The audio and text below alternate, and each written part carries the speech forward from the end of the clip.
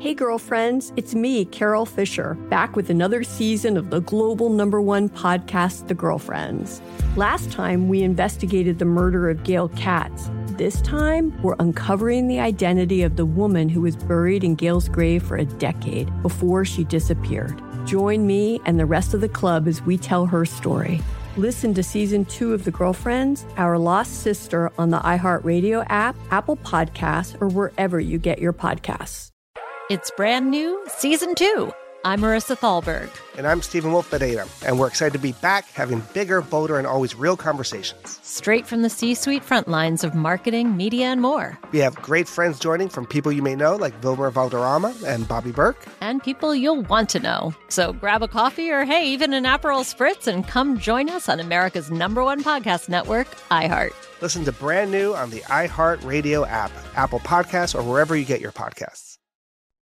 Hi there, I'm Bob Pittman, Chairman and CEO of iHeartMedia. I'm excited to announce a new season of my podcast, Math and Magic, Stories from the Frontiers of Marketing. Our guests this season show us big risk can yield big rewards, like Rob Riley, the creative head of one of the world's leading advertising firms. I try to create environments where anybody can say anything without any judgment. Listen to a brand new season of Math and Magic on our very own iHeartRadio app, Apple Podcast, or wherever you get your podcast. Welcome. You are now listening to The Professional Homegirl.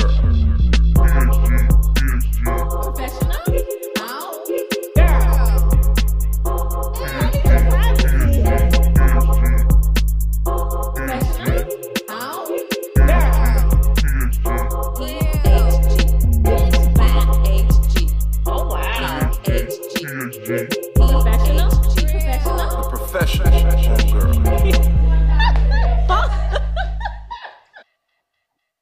Hey guys, welcome to this week's episode of the PhD podcast. It's your girl Ebony, and I am super excited, really excited about this week's episode.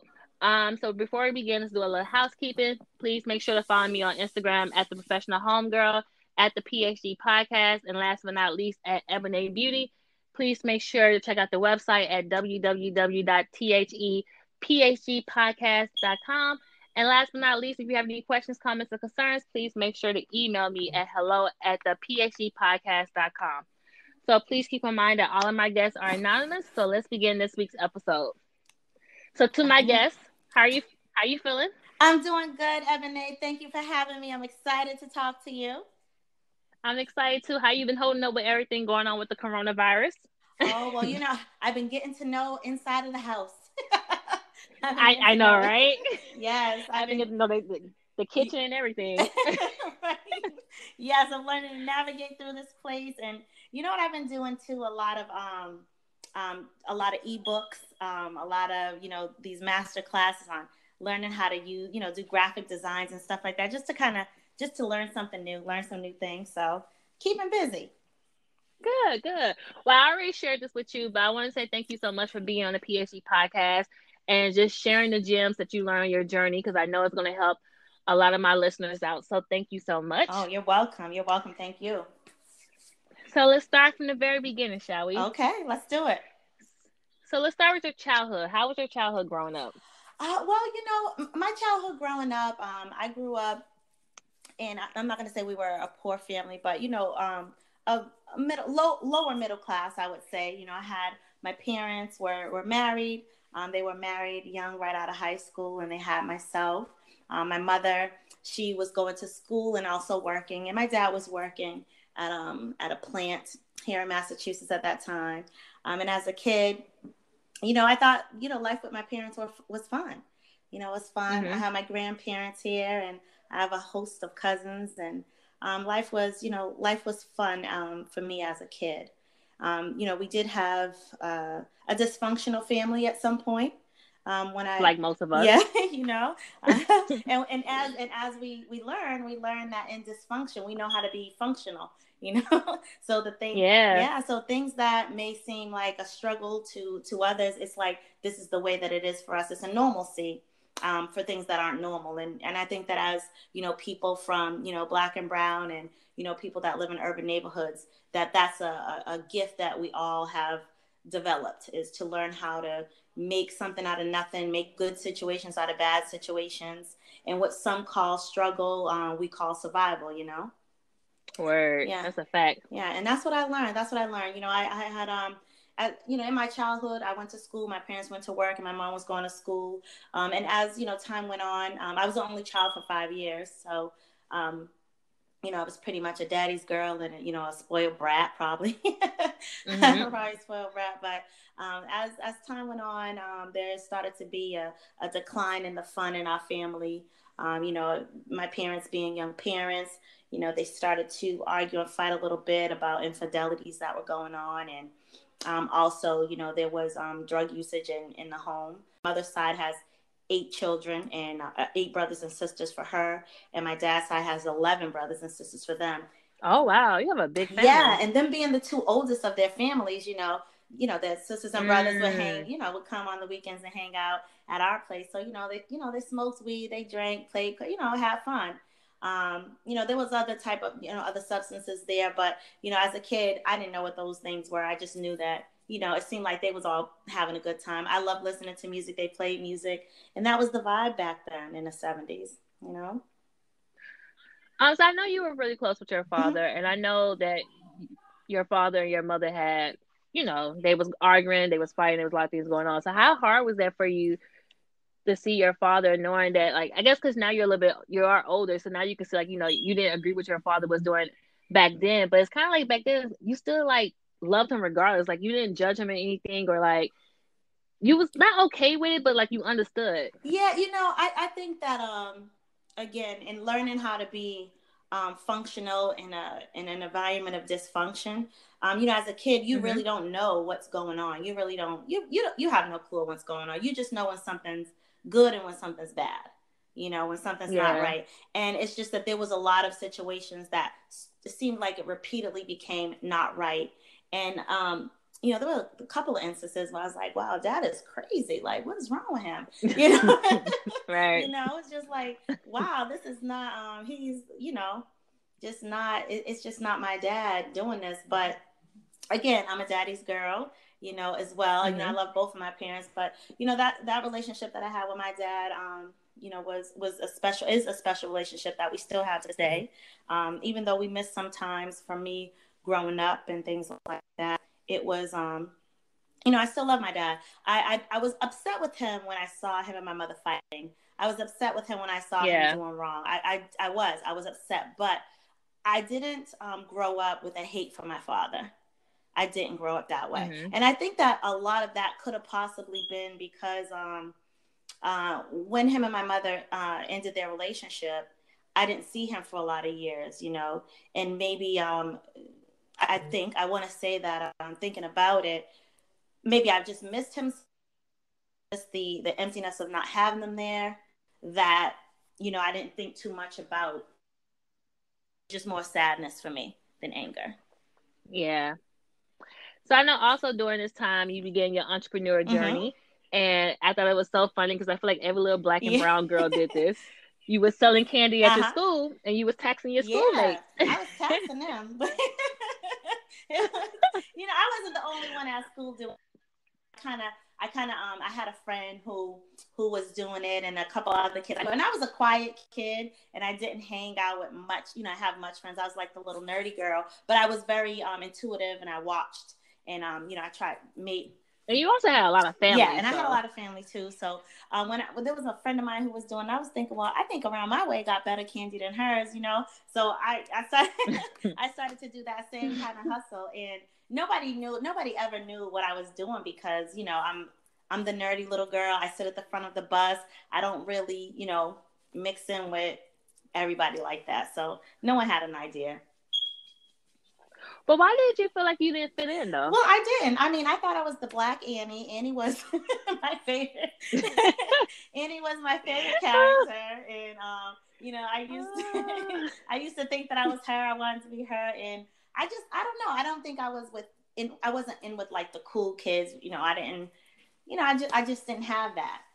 And I didn't do that. Right. And I was just quiet, and I really stuck to myself. And then, I had a couple of friends at school, and we were just like the uncool kids, which was fine with me.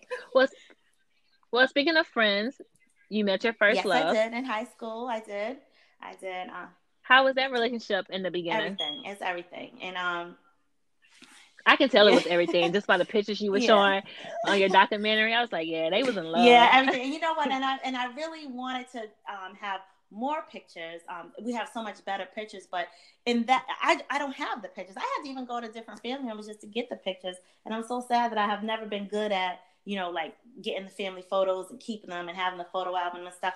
But you're living in the moment, though. That's right. why. And so he has all those things, but I was unable to get them during the time frame. But yeah, we met in high school, and I believe that instantly we loved each other.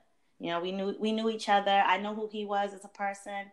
He knew who I was as a person. It wasn't any of the, trying to act like this person, act like that person. I could really be who I was, and I didn't have to add anything to that. We just accepted each other the way that we were. I think the one reason why I gravitated towards your story the most, because I always feel like you had a positive outlook on everybody and everything. Yeah, that's one of my problems. Because I know, right? Same. That's probably why I like your story so much. But no, because even during your relationship, your first love developed a drug habit, and that relationship became abusive. Mm-hmm. But in a way, you still talked about that relationship during that time with such respect. I do have a lot of respect for it.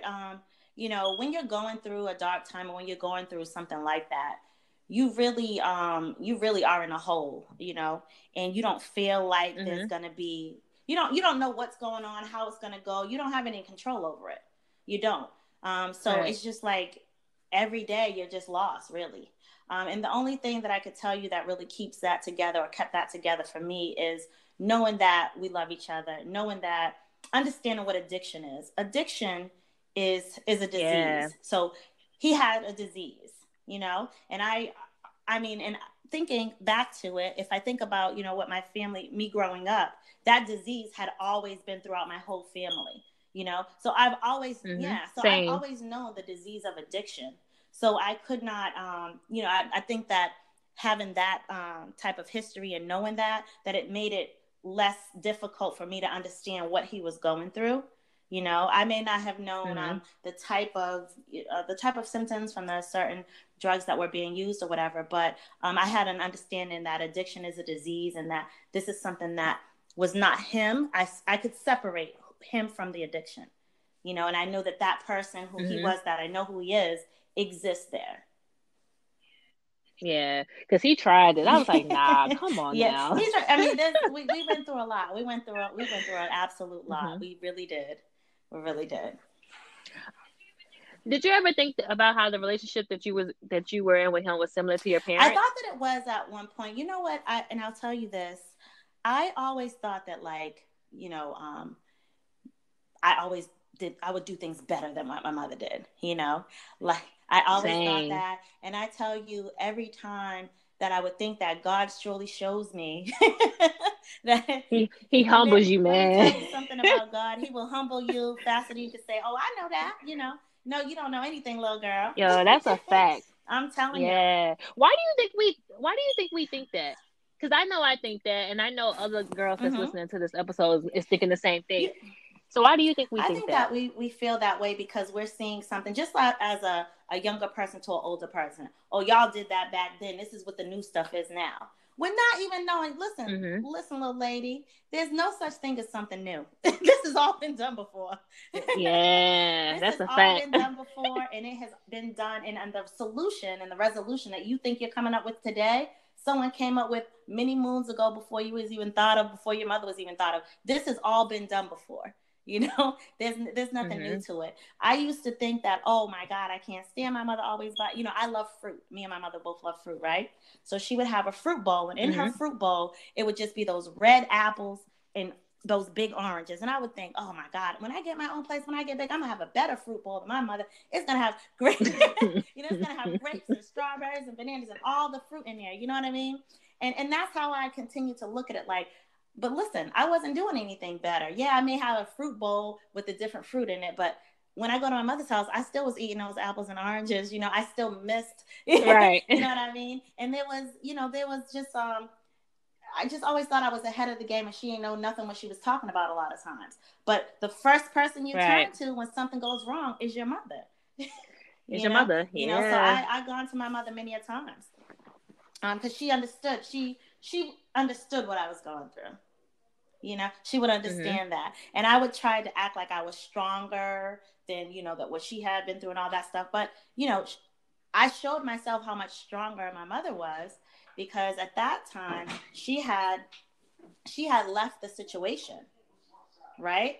That's not something that I did, you know? So see, when we talk about that, God humbled me, and I understood that I won't never say that again, because he showed me something. Same thing you're going through, but there was a decision that she made one day, and I was never strong enough to make that decision. You know. Yeah. How is your parents' relationship now? Like, are they? Yeah, cordial? they are. You know, they and their families grew up in the same projects together, so their families we're real families. You know what I mean? Like together, friends. You know, their sisters and brothers are friends and all of that. I even have a set of cousins that are related to me on both sides. Because Oh wow. Yes, my cousin that is actually on my episode, you'll see a Thadio there.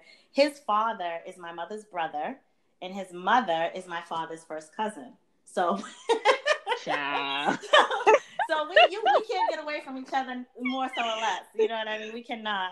We can't. Boy. And for the past few years, what's funny is my parents hadn't been, you know, around each other to communicate or whatever. Like if we go to funerals of their old friends and stuff like that, they would see each other and of course be cordial. They don't continue to, you know, my mother doesn't continue to hate my father. You know, they both moved on with life and so forth. But again, she still carries pain from that relationship.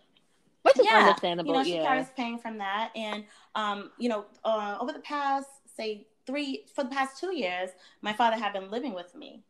So, we actually spent Christmas together, all the holidays together. And it's just just heartbreaking and melting and warming at the same time for me to have my parents together these past 2 Christmases. It was just like, wow, I haven't had that since I was a kid, you know? And so I bet, you know, life goes on and people grow up and you become more mature and, you know, you still have to get back to family. Yeah, family is important for sure. Very important. Yeah. So now in 2000, you got your degree in business management, and you later got a job at a college working with student loans. So what were your responsibilities? So, well, the first position that I got at the school, it was the first one that I got into the school was actually being the director of student accounts and the coordinator of Perkins Loans, right? So in that position, I was responsible for making sure that the accounts of students were paid up to date. And it was for the graduate student population. So if they had a balance on their account and waiting for any funding to come in, then I was the person that they would I would make sure that those loose ends were tied up, or if they had to go on a payment plan or something like that. So that was the major part of the role. And the second part of the role was to coordinate the Perkins Loans, meaning to do the due diligence for students who have now graduated and they owe money on the Perkins loan, which they pay the school back the money for Perkins Loans. So I would manage the Perkins Loan Program by making sure I did the due diligence, by reaching out to them if they're late on their payments, or just keeping management of those files.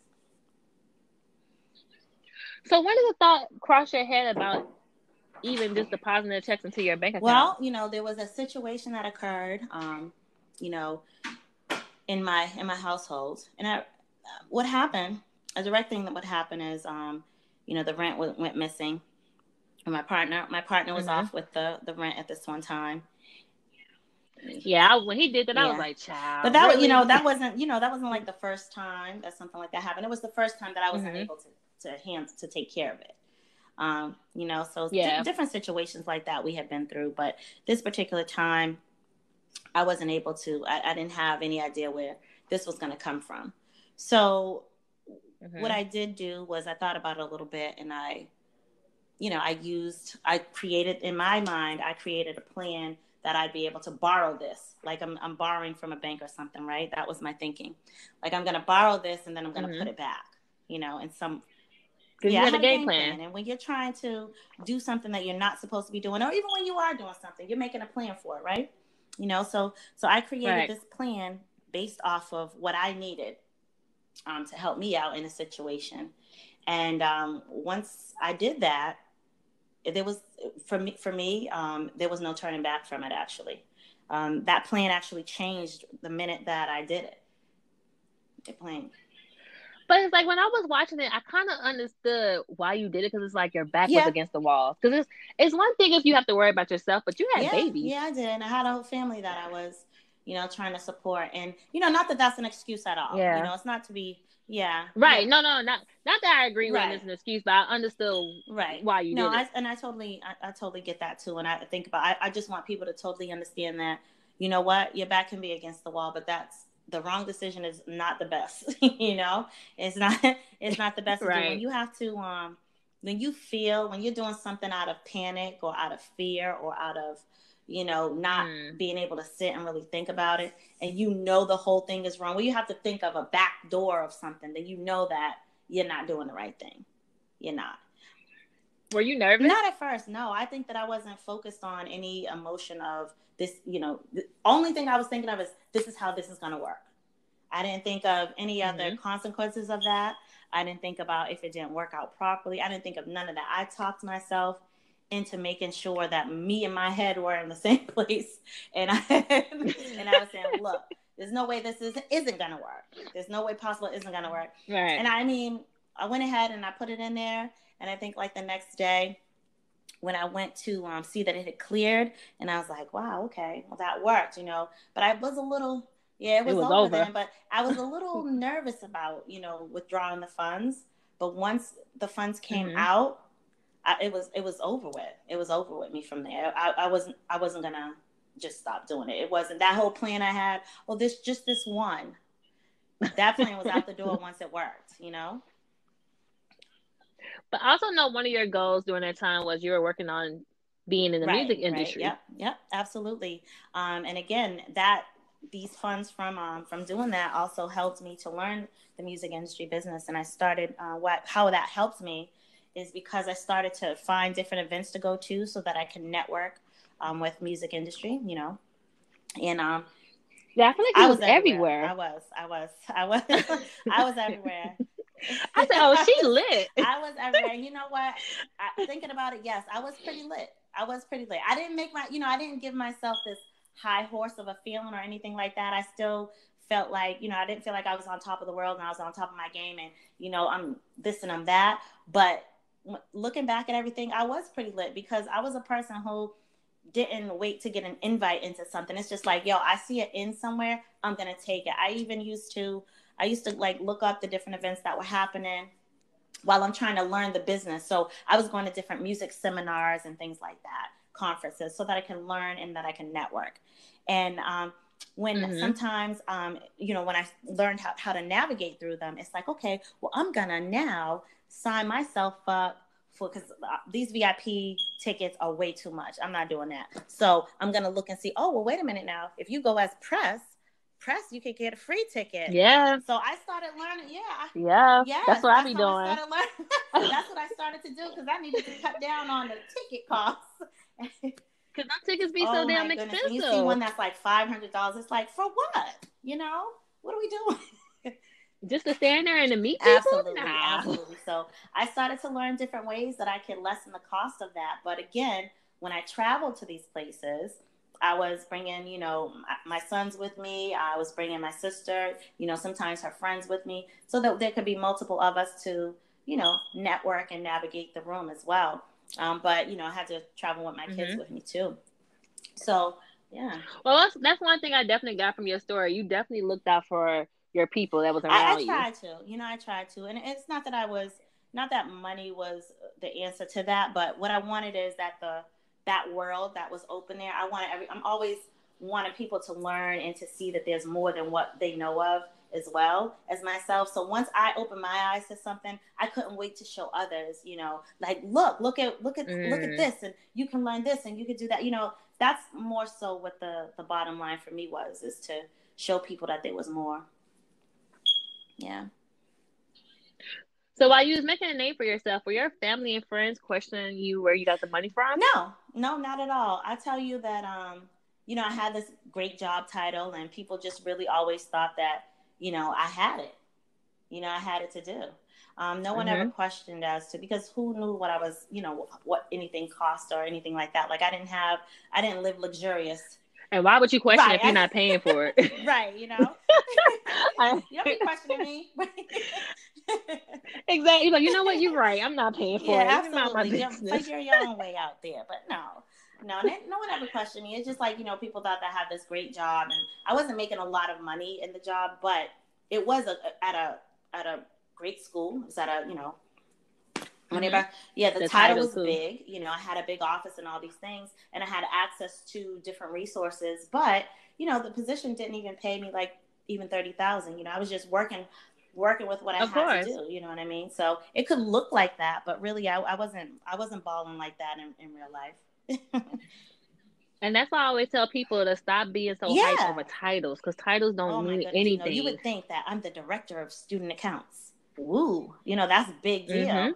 To me, it was a big title, because before that position, I had been working customer service, in different kind of atmosphere. So I was working customer service, life insurance, just all sorts of things. And then the position that I had prior to that was working at a company that worked with students and families on completing the financial aid process for their school loans. And so, I worked there for a while, and I made some relationships there. And someone from over at the school I went to work with said, what, I think you would be great at doing this. And we have this position open. So it's kind of like, that's how that happened. So how long were you doing it before you got caught? I want to say a little over 2 years. So because what happened is I left that job. I was at a point where I said, hey, listen, if I don't leave this school, I'm not going to stop doing this. And so I thought that was a way that I could go cold turkey and, be done with it. Because if I stayed in that position, eventually, in my mind, it wasn't saying I need to leave before I get caught. It was I need to leave because I'm not going to stop. That's what it was, So I left there and went to another school doing a different position. Like, I don't want to have to deal with checks or anything like that. I was like rehabilitating myself, like an addict does. That's the same thing that I was thinking. And I went to that other school, and when I was there for a couple of months, then the detectives came there, and they were questioning me about the school. Yeah, I was you already knew what it was. I had this gut feeling about this one that I did, and I couldn't remember. I knew that was something I've got to do, and I had so many that I was doing, right? I just couldn't remember which one that was, but I knew there was one. But after a while, when nothing happened from it, and it was probably very small, maybe I think it was about $900, between $900 and $1,200, I think, something small like that. And I just couldn't remember who it was and how to fix it. I left the school and thinking, well, nothing came of it, so I'm gone. I'm in the clear, and that's over with. And when they came there, come to find out that was the one. Yeah, that was the one. Damn. So how much were you accused of taking? So I was charged. And what were you charged with? Uttering is when you're depositing, the act of depositing checks that don't belong to you. But uttering and forgery were the charges. And that was for $250,000 for my first case. So how long were you sentenced to, and how was that experience? So the first case, I was sentenced to 6 months and 3 years probation. I was sentenced to Suffolk County House of Corrections, which here we call it South Bay Jail. It is in Boston. I was in there for 3 months, and the experience is horrible. There's nothing good that comes out of jail. There's nothing good that goes in jail. You're there. No, go right ahead. No, go ahead. You're in there. You're in a cell. You're in a cell with others. I had 2 other cellmates that were in the cell with me. We had a sink in there. I was in a unit. You're locked in. There's the bars and the whole 9 there. And the bathroom is outside of your cell, and showers are outside of your cell. But they're in the same unit. There's a little TV area You eat lunch, dinner, breakfast there, right on that floor.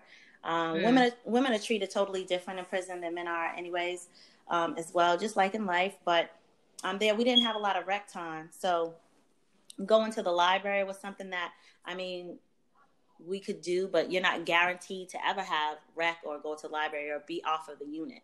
You know, so there's no guarantee. So if they feel like bringing you, they do. If not, then it doesn't happen. So you're just stuck in there every day, all day, locked in with these women. And it's a filthy place. It's filthy. It's filthy. The food stinks. And you have to deal with mentally ill people. People that have some real issues. And there will really be nothing that you could do about it. It really isn't. You just have to do your time. And if you're weak-minded, not to say weak-minded, that's the wrong word to use. If you're a person who is unable to grasp the situation that you're in, you know, it could be mentally disturbing for you. And not everyone can make it through those times. You know, some people have to be medicated just to go through it. You know, you come in there a regular person, you get there and you're depressed. You can't deal with waking up there every day. Now you're on medication. So, well, yeah, I heard that you said when you came home that you was depressed. I really was, because I felt like when I went into the first time, you know, I owned a home, you know, so I wasn't so much worried about the kids because they were home with their dad. My sister was there, my parents, and, you know, he had the support to have help with the kids and stuff. And I didn't tell them where I was, but I didn't worry about anyone having a roof over their head and everything because it was all situated. When I came home, again, I never been to jail before. I had a clean record. Now I'll have a record. So it was kind of like, what am I going to do? Like, what kind of income can I make? What kind of career can I now have? You know, what things could I do? I'm used to, you know, always working, having like a little salary job and stuff like that, being able to use my skills. And it was like, it wasn't happening when I first came home, you know? So I was pretty depressed about it because I hadn't made a plan, for how I would be able to support myself and my family at that time. And it just seemed like I could get the job. I always go to an interview and I'll have the job. They'll make me the offer, but then a couple of days later, record check comes back. They have to withdraw the request, you know? So you go through that a couple of times and it's like, oh man, that just gives you a loss of hope, you know? So it's very difficult when you don't have the resources to be able to continue to create sustainable income for yourself in a career based off of a mistake that you made. So I know in 2006 you found a job and you was hired as a financial aid advisor. Right. So actually, it was later than that. So in 2006, I went to prison in 2006. So my case back then, it was 2005. I was actually sentenced, but I started my time 2006. So in January 2006, and then I came home about, early April of 2006. So I ended up working at a data entry company. I didn't go to the job where I was a financial aid advisor after my stint from the first case was 2010. I went to that job then. Yeah, so in between time, I worked off the grid. I was just going to work, doing a data entry job and maintaining and not trying to do anything else. I was like scared straight, you know. Like, so you was clean for like almost 10 years. Yeah, exactly. It was 10 years between. It was 10. One time I went to jail, I was 30. The next time I went, I was 40. Yeah, they didn't happen back to each other. It was about a 10 years difference in time. Yeah. Yep. Yep. I went and worked. No, go right ahead. No, so how did you get that job? Because they didn't do it. I know they didn't do a check, right? No, not on that job, but it would have been past the time anyway. So yeah. Oh yeah, that's true. Yeah, it would have been past the time, so it wouldn't have come up anyways. But this particular place did not do a query. So I didn't. It's not like. So I didn't complete any documentation. That I didn't lie on any paperwork or anything like that. But I didn't disclose my previous history. So I know when I was in college, like refund checks was a big thing. Right. So when I heard this story, I was like, nah. But see, it's different, and this is what, and it's different. It's not that, you know. So this is what I want everyone to understand. This is not a case where you requested a refund check and you're waiting for it, and I took it. Right. That's not what happened. That's not how it right. went. It was that. Do you think that's how people thinking that's how it went? I think so, because I'm asked that question a couple of times, and sometimes I look at the comments and I'm like, oh my goodness, I don't even know why I look at these comments. But I think the documentary was a little choppy. Yeah, it may have been, but that's not how it went. It was not that, you know, all of these students requested this and then it was missing. Like that wouldn't have really made any sense, right? If you're expecting something, and that would have been a lot of cases that would have been brought to the school's attention. What happened is, as I said, there was a demographic of students who you don't know that you have this additional funds that you can request. Mm-hmm. So these people had not requested, the checks that I had used were people not requesting the additional funds, right? There was one young lady who ended up, after 6 months of it happening, she requested it. And it was like, okay, so what I had to do, what my plan was, I'll have to take from someone else's to fix hers and, you know, scramble this up, you know, fix this situation. But I spoke to her on the phone, and the next day I was going on vacation. So I had let her know that it would be processed and sent to her the next week. Mm. But what she did was she called back while I was away on vacation. And then the status. Right, and she talked to someone else, and they had told her that it already had been cut and so forth, like all these months ago, and that prompted an investigation. So it wasn't that it was all these people requested refund checks and I would just keep them. It was this one particular person, after it was like over $80,000 is what they stated, about $87,000 worth, and this happened over a year and a half worth of time, right? So on this time in 2012 is when this young lady had it, and I knew that it was this particular person that she requested it, but it was after it already had been done, because she was a person who hadn't requested it for, you know, but like I said, about 6 months.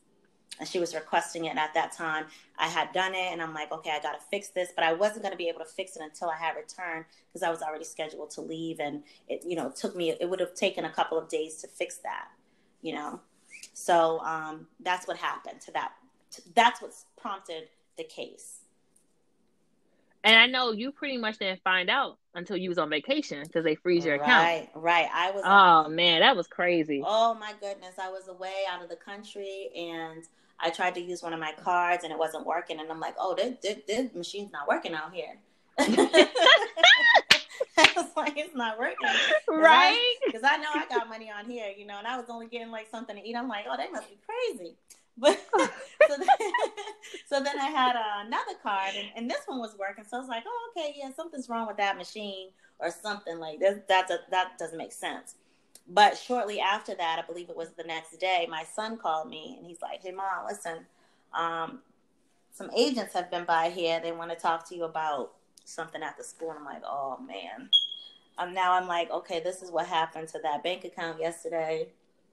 And, you know, it was frozen. I did call the bank, and they weren't able to give me any information. So I'm like, yeah, something's not right. Going on. Yeah, something's going on. So when my son told me that, then I was like, okay, all right, I get it. And I just let him know, you know, son, I'll just don't talk to anyone. Don't answer the door or anything. I'll be home, and I'll explain it to you then.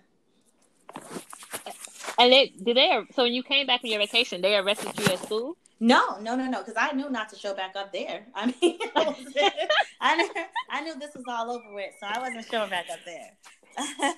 Yo, I know that's real. You have to catch me. I'm like, no, I'm not showing up there. But I did want, you know, I wanted to go and face, you know, I'm not running from this. There's no way I could run from it, or else I wouldn't have came back. You know, right? You know, but you know, I'm totally about, you know, being responsible for what I did, and I was ready to deal with it and get it over with as soon as possible. That's how I was thinking about it, you know. But when I returned, this was also a time where my son was going to be going to live on campus at his first year of college. Oh wow! Yeah, so I went away before he had to go, and it was not good. It wasn't a good feeling. It wasn't a good feeling at all. It was the worst feeling in the world to know that not only is something happening to me, but it's about to affect my children in a major way. You know, and now they kind of like they grown. Yeah, they're grown. You know, I had my oldest son was a year out of school already, out of high school already. And then I had my youngest son was just graduating. You know, he had just graduated from high school, and we were on our way to getting him into dorm. You know, he was going to be going in that very next week. So, again, bank accounts are frozen. I can't get the things that he needs for school and all this stuff. That's all the things that were weighing on my head when I was on my way back on that flight. And I got back. I knew that, you know, I wasn't to go back to my job. I went home and I contacted the agents that had left their cards with my son. I contacted them. I asked them, was I to turn myself in, or, you know, what did they need me to do? And he told me at that time, the detective at the time told me that they were still investigating, that they're not looking to arrest me at this time, but they did need to talk to me. You know, and I'm like, okay. You know, I just continued to remain in contact with them, trying to figure out, like, how long does this take? Because we're talking about, these are federal agents now. So I'm talking about regular city police, and I'm also talking about federal agents. And I don't know how. So you just wanted to get this over with. I just wanted it over with so bad. Oh my goodness. It's the fastest I got in it, the fastest I wanted out. Just wanted it to be over. So between both schools, how much did they say you stole? Between both schools, so it would have been $250,000 the first one, and then this one $87,000. So a little over $300,000. Yeah. So that's what they state. But that's what they say. Yeah. That's what they say. And you know what I also say to you is that what I feel like the first time, like, what they were also counting was like my salary, my 401k, and all of that kind of stuff. And, you know, everything that was going in and out of the account all the time wasn't always, you know, not to make it any less than, but I just never really believed the calculations of it. Right. Yeah. You know, well, I see what you're saying, because if you already have money enough from your job, it's net, don't add that. Yeah, like we're not going to add everything that I had in there. Right. You know, and then they were trying to investigate, you know, like the home that I bought is where these funds came from. But those things really came out of my, you know, my income, my real income, you know. Because you were still working. I was still working, you know, it was still coming out of my income. So, you know, there was just a lot of things that happened. My first case, I had a $12,000 bond. And everything was frozen up, so I didn't have the funds to bail myself out. My cousin's wife ended up bailing me out. I wasn't allowed to use the house to put up for bail because they were investigating to see if the house, you know, if any of the funds were appropriated to that. So it was just a lot of things. It became financial stress is a big stress. Yeah. It is a big stress. It can break you down, and you could be gone for good if you have some heavy financial stress. But how did you remain so calm? Because I feel like you're just a calm person. Yeah, no. I mean, I can only imagine you. Of course, I know you're freaking out, but I don't know. I just feel like you just remain like, it is what it is. Like, let's just get this over with.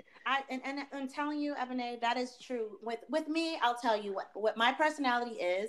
I don't know where I developed that mechanism from, but when something is chaotic, I work best in chaos. Right? So when people are screaming, jumping up and down and going off, I get very calm. I get very calm, and I listen, and I just talk calmly because I don't want to add to the craziness of the chaos, you know? And I feel like there's chaos going around. We need to sit and figure this out and piece it out. And we can't do that if I'm all over the place. Now, if I have a deadline to do something and it's like next month, it's not going to get done till the day before. That's how I work, because I work under the pressure. You know, it's not good to do, but that's just, I don't know how I developed that, but it just seems like it always works better when it's like that for me. I don't know. I really don't know where that comes from. I really don't. But I'm glad to say that I'm able to do that, because there are some times where I feel like I don't want to do that. Right. You know, I feel like, yo, I want to go off, you know, I don't want to be this calm person, because a lot of times people take your calmness for a weakness. Yeah, that's a fact. They take your calmness for a weakness. And it's like, you know, my calmness is for your safety. Sometimes I feel like, listen, that's a fact too. Because you don't want to see me blacking out. No, you don't want to meet that person. Word. In order for us to get through things, that we all have the things that we, our coping skills, and in order for me, that's what I've always been able to have, that, like, my coping skills. So when we go back to talking about, my kid's father, when, him going through the disease of addiction, there's a lot of times where I was just always like the Tasmanian devil, I feel like there was not a time I wasn't screaming. And I even tell you, our neighbors, everyone knew every time. Oh my God, you could hear me down the street the way that I would scream all the time. You could. And I was just, right. I think what happened is, going through that for years and years and going through these situations, I just developed, I'm tired of doing that. Like, I can't, nothing gets resolved when I'm in that way. Yo, I'm the same way. Like, I was in, so I'm in therapy now. And therapy has calmed me down. Yes. I don't like to curse at people. Mm-hmm. I don't like to argue with people. Like, I just want to be a happy person. Right. Therapy helps. I don't want therapy really helps. It helps. It does. My friends had gotten into a situation and I was like, nope, I gotta remove myself. Right? Yes. I actually went, I was actually, what was I going to say? So a part of my conditions upon release of federal prison was that I had to go through therapy. Mm-hmm. So I had to see one of their therapists. And I was totally against them forcing me to do that as part of my conditions. Not because I didn't want therapy, because I had, gone through it at different periods in my life before. But it's that I didn't want to have to go to the people they sent me to go to. Because I felt like, well, exactly. They're going to be telling you things that I'm saying. I don't feel that it's really confidential. And so I was fighting against that. But really, she ended up being, a really good therapist for me. And I continued to see her after my probation was over. Oh, nice. Yeah, I did. Wait, so how much time did you get the second go round? So the second go round, I was sentenced to 1 year and a day in federal prison. That's right. Mm-hmm. Yeah, and I had 2 years probation.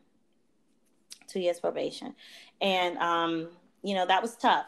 This time, I didn't own a home anymore. I had lost my home prior to going through this case, the last case. So, I was in the process of losing. So I didn't have the house anymore as of 2011, I believe. Yeah, 2011. I lost the house. And it was tough because, again, there was no roof over there. There was no secured living. There was no secure of anything. I lost everything's gone. So it's, I don't know what I'm going to do. The case took, the incident occurred in 2012, but I wasn't arrested until 2013. Wow. So we were going through this case this whole time. So that would have drove me crazy. Right, because this is why people ask, well, did you just turn yourself in? No, I had to continue to keep in touch with them so that I could know, like, okay, well, what day is it going to be? I got to go find work. I got to, take care of myself. So what am I supposed to do? Sit and wait? Or what am I supposed to do? So that's stressed out. Yes, it stresses you out. And I'm like, I think that's one of the reasons why they do things that way, because you're taking all this time. I don't know when you're coming. I don't know what's going to happen. When is it going to happen? Now you got to go through the craziness of that. That's the stressful right there. Then once you start, once you do talk to them and stuff, and once you do get arrested, then you got another waiting period. Mm-hmm. So as you'll see, I didn't go to prison until January of 2014.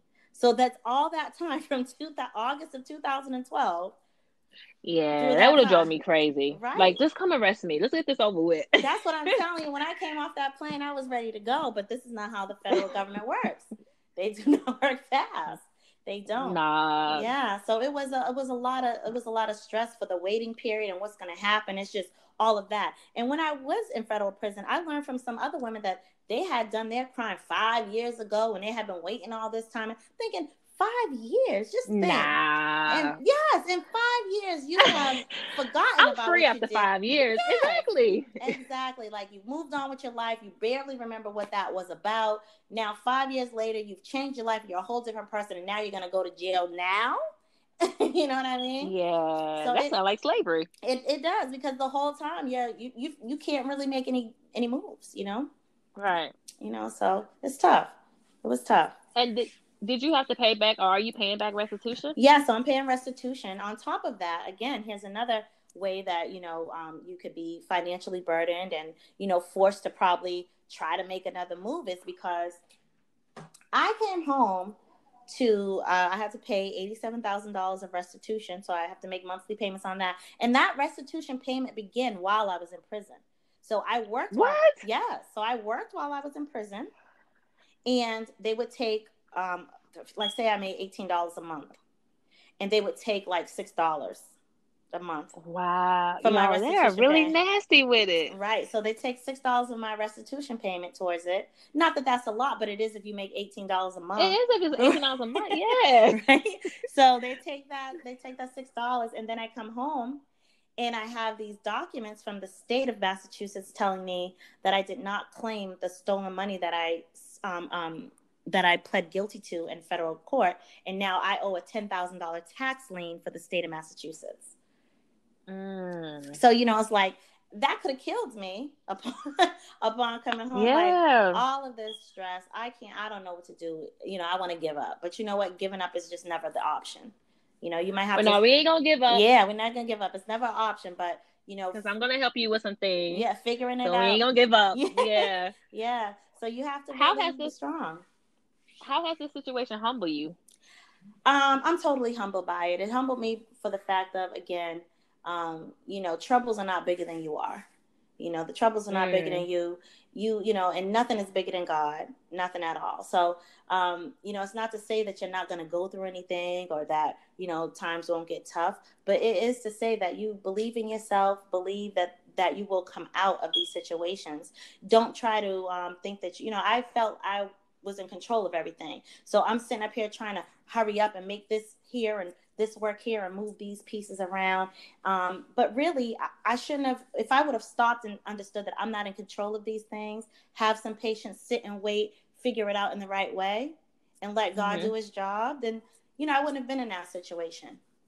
So you have to start having a understanding of your place, of your place and your position. And when I went to federal prison, I felt like it was that, not to harp on religion, but I believe in God truly.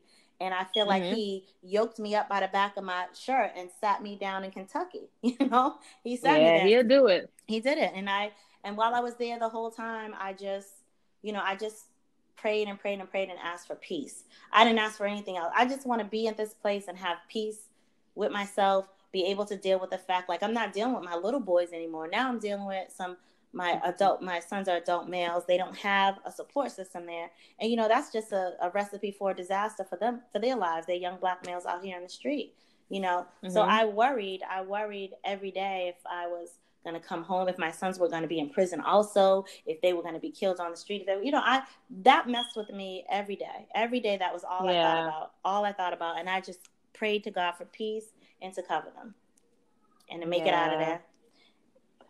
And that worked. Well, I really want to support you. So when is this book coming out so we can get these girls to support you and purchase this book so we can get this restitution paid off? Oh my goodness.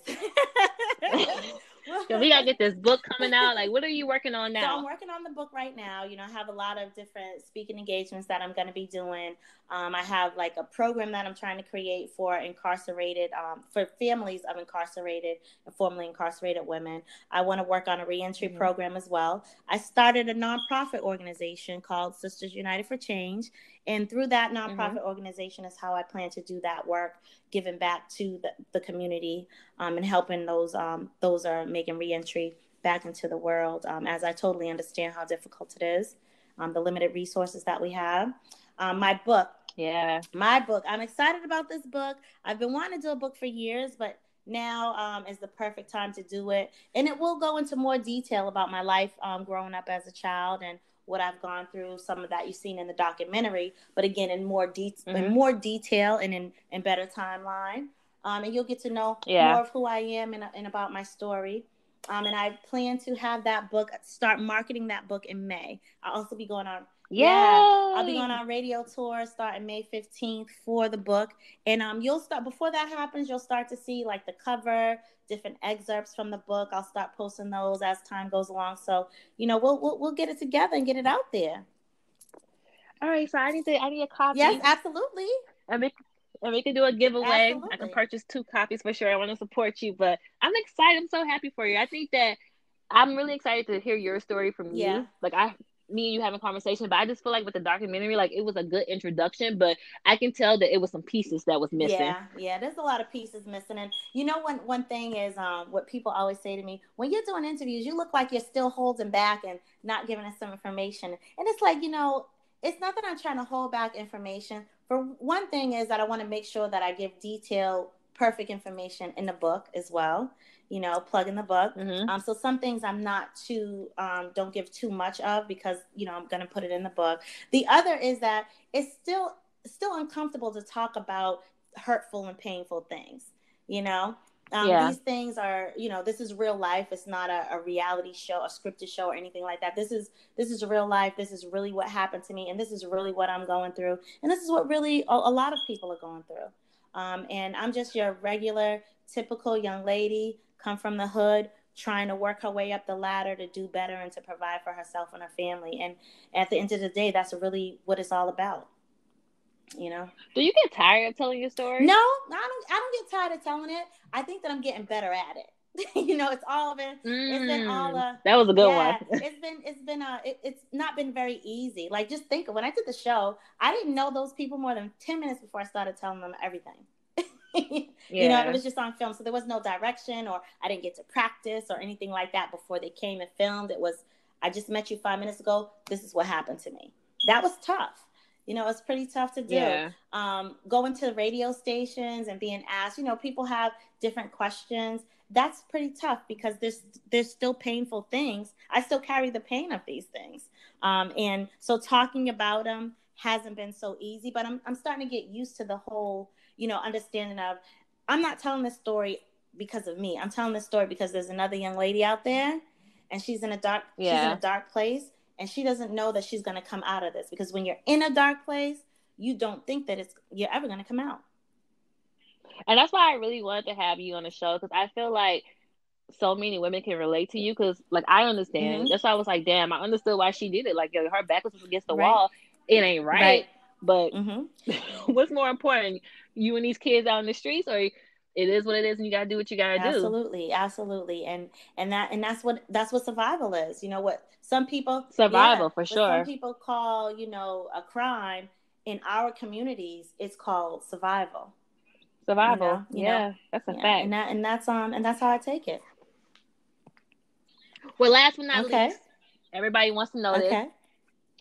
Do you have any regrets? I do. I have regrets. I have regrets that I didn't believe in myself enough that I would be able to make another decision that would have brought me out of that situation. I didn't give myself enough belief, and I didn't give myself enough credit that I was smart enough to do something better than that.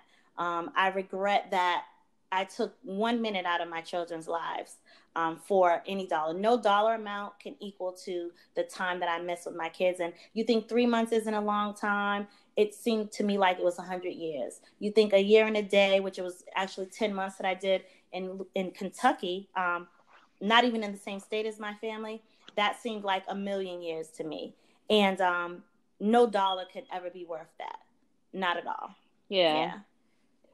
Wait, one more question, and I'm gonna let you go. Did you have a conversation with the girl that was on the documentary? The one girl that got you caught the first time? No, the second time. So the second time, the young lady that you see on the documentary, her name is Astrid, and she's actually a friend of ours.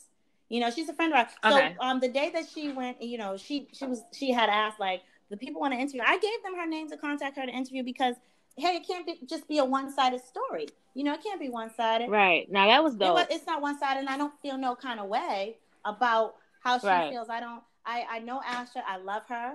And, again, this was something that I did. I actually used her, like I was explaining to you before, the one lady that called and I knew I needed to fix it. How I would fix it is by taking from someone else to fix someone else's. So I was creating a mess, you know, and she was one of the ones that I had used to fix someone else's, like the year before or something like that. And I had a conversation with her about it. I have given my apologies to her, and I don't feel any kind of way about how she felt about it. And we have no problem with each other. You know, she's one of my friends that are part of our family, I could say. Yeah. Nice. Well, I'm so excited for everything that's going to happen with you. Once that book comes out, I'm definitely going to promote it for you because I cannot wait to hear your story from your mouth, your words. So absolutely. If y'all have any questions, comments, or concerns for my guests, please email me at hello@thephd.podcast. And to my guests, thank you so much. Like, this has been like one of my favorite episodes. And until next time, everyone, later. Hey, girlfriends, it's me, Carol Fisher, back with another season of the global #1 podcast, The Girlfriends. Last time, we investigated the murder of Gail Katz. This time, we're uncovering the identity of the woman who was buried in Gail's grave for a decade before she disappeared. Join me and the rest of the club as we tell her story. Listen to Season 2 of The Girlfriends, Our Lost Sister on the iHeartRadio app, Apple Podcasts, or wherever you get your podcasts. It's brand new, Season 2. I'm Marissa Thalberg. And I'm Stephen Wolf Bedeta, and we're excited to be back having bigger, bolder, and always real conversations. Straight from the C-suite front lines of marketing, media, and more. We have great friends joining from people you may know, like Wilmer Valderrama and Bobby Burke. And people you'll want to know. So grab a coffee or, hey, even an Aperol Spritz and come join us on America's #1 podcast network, iHeart. Listen to brand new on the iHeartRadio app, Apple Podcasts, or wherever you get your podcasts. Hi there, I'm Bob Pittman, Chairman and CEO of iHeartMedia. I'm excited to announce a new season of my podcast, Math and Magic, Stories from the Frontiers of Marketing. Our guests this season show us big risk can yield big rewards, like Rob Riley, the creative head of one of the world's leading advertising firms. I try to create environments where anybody can say anything without any judgment. Listen to a brand new season of Math and Magic on our very own iHeartRadio app, Apple Podcast, or wherever you get your podcast.